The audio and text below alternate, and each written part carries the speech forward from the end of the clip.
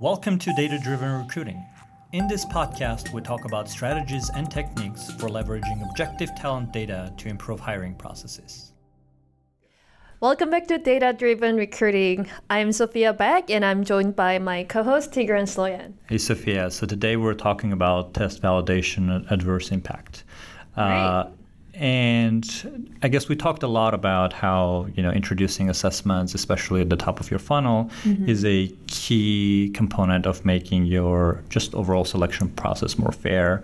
But one important question that comes up around that is, how do you avoid adverse impact, and how can you actually prove that you do not have any sort of an adverse impact in your test? Because even though you introduce a test to specifically make the process more fair, you still have to be able to defend whenever like a case is brought up that you do not have adverse impact. And this is actually a very strict legal requirement, especially for like larger companies, large public compliance companies. with the equal employer opportunities. And I think it's a really important topic because you're putting this assessment at the top of the funnel to make this more fair and then leveling the playing ground. So we also want to make sure it passes all the legal, guidelines and compliance things to ensure that you're indeed doing it and be able to prove it. Exactly. So, is there like a certain set of rules? There actually is. So the Equal Opportunity Employment Committee and 3 other government committees have adopted like a set of uniform guidelines that say how you should be able to prove that your test does not have adverse impact in it. And there's 2 components to it. So one of the components is reliability. Okay. So test reliability, like the main factor that contributes to test reliability is the concept of retesting. So if you were to have the same group of people, take that same test again, some other time, or maybe like right after they took it, would the results be reliable? Like, would you actually just get too much variance in their results, or would you basically have the same selection criteria? And this is especially important if you change your test, right? So like I've seen a lot where companies have their own engineers design a certain test, or their own employees or managers, hiring managers design their own tests. And then a few months later, they're like, oh my God, all the questions are leaked. Let's just change it.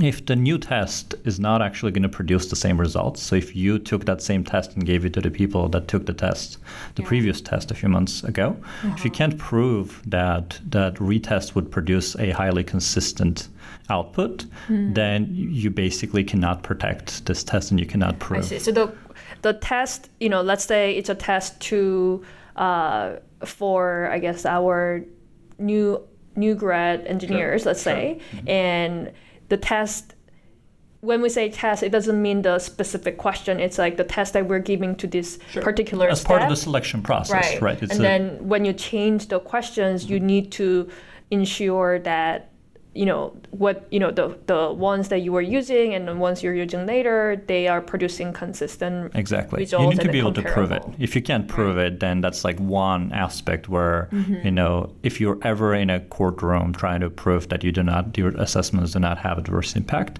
that's one of the things that you need to be able to do. If you can't do it, you're in a tough spot. And when you say adverse impact, can you elaborate like a little more? Like adverse impact on the so-called protected group, what the uniform guidelines define as a protected group is race, sex, or any sort of ethnic group. So those are the 3 categories that are defined as protected groups. You need to be able to prove that you don't have any part of your selection process, not just tests, but specifically tests do not have an adverse impact. So meaning that this test is working negatively towards those protective groups. That's like what adverse impact. Well, they have a specific definition of how to measure it. It's called the 4/5 rule.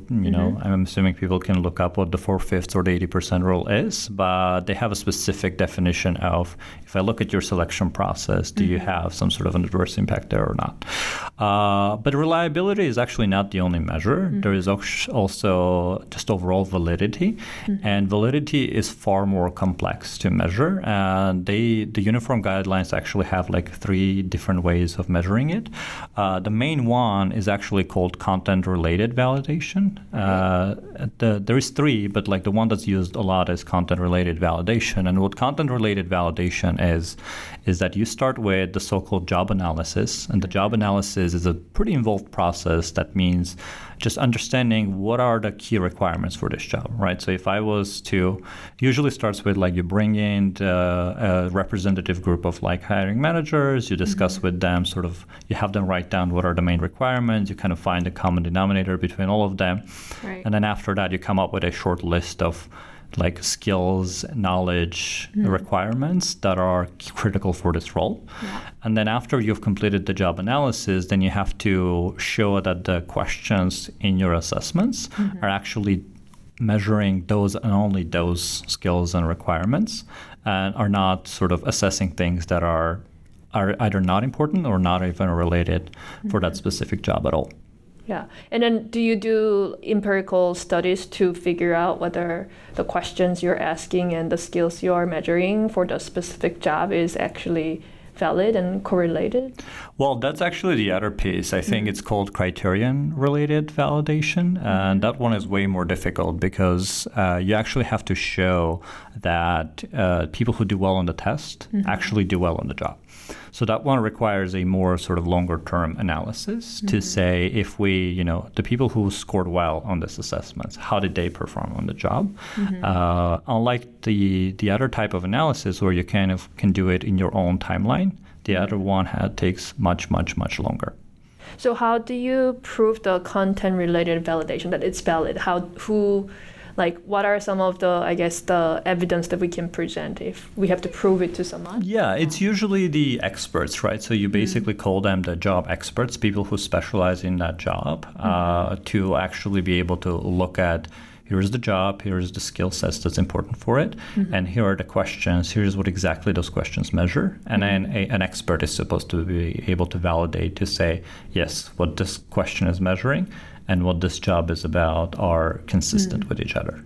So again, there's no data-driven proof in this type of validation, but it relies on experts to validate that. Yeah. So if you're ever in court, they might call a secondary expert in that field to say, do you agree that these questions and this job are a match for each other, or are they not? Got it.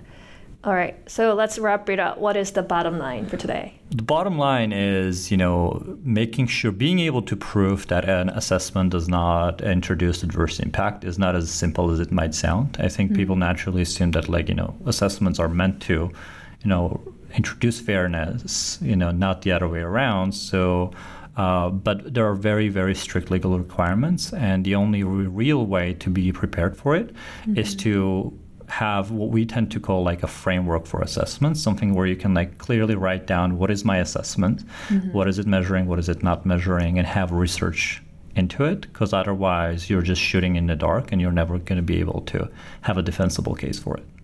Got it. Thanks for the insights, and thanks for joining us. We'll see you next time.